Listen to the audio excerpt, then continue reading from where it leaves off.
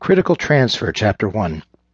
Oblivious to the clouds forming in the west, Peter Barrett sat reading the Times on his patio, which was situated on an outcropping 30 steps below the hillside from his palatial home. His property was the original site of the Lookout Mountain Inn, built by renowned developer Charles Mann, and set atop a prominent precipice that overlooked much of Hollywood and the Los Angeles basin.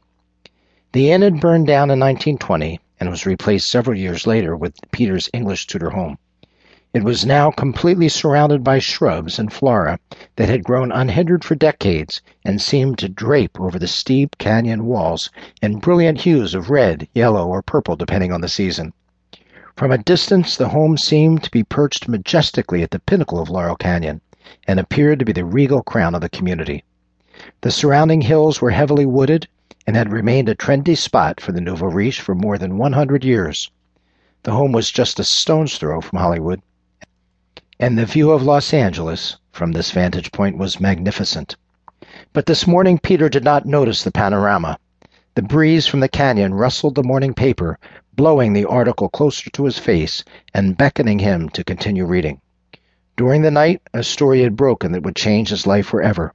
He was innocent of the charges that the Los Angeles Times reported, but he knew there was no chance of convincing anyone of that now.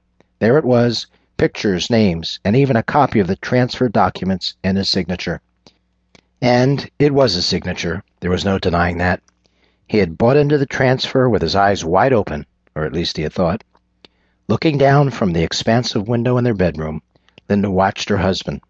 The sun reflected from the pool and shimmered in bright flickers of light onto Peter, who didn't seem to notice.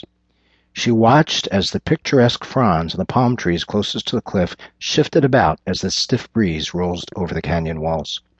He meant more to her now than when they had first fallen in love. She looked at him and then to the dark clouds in the distance. She almost could hear them whispering that they were an omen of things to come. Less than an hour before, an unnerving call from her father had awakened her. The apprehension she felt had been a combination of coming out of a deep sleep and her father's urgent, angry tone as he spoke.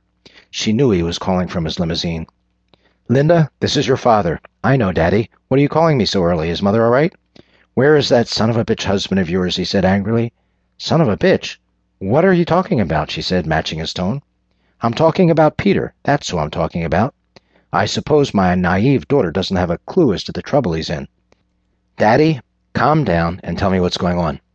"I'll tell you what's going on. You want to know what's going on? Just take a look at the front page of the morning paper. Then you'll find out, along with the rest of the world, what he's been up to while he's been screwing the both of us." "Dad, please stop it." "Don't dad me. Your husband has milked me and my company for more than $70 million. Did you hear me? $70 million. There's no way I'll pull out of this one.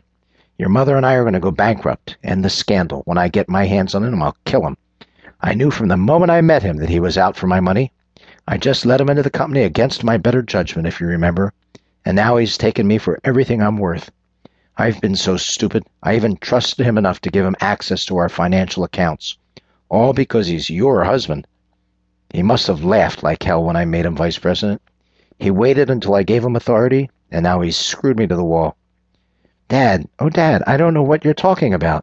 Tell me what's going on. What did he do? What's in the newspaper? What does this have to do with Peter?" she said frantically. "One of my night auditors called me at 3 o'clock this morning. A reporter had called him to see if he knew any more about the story that was appearing in the Morning Times. He told the reporter he didn't know anything about it.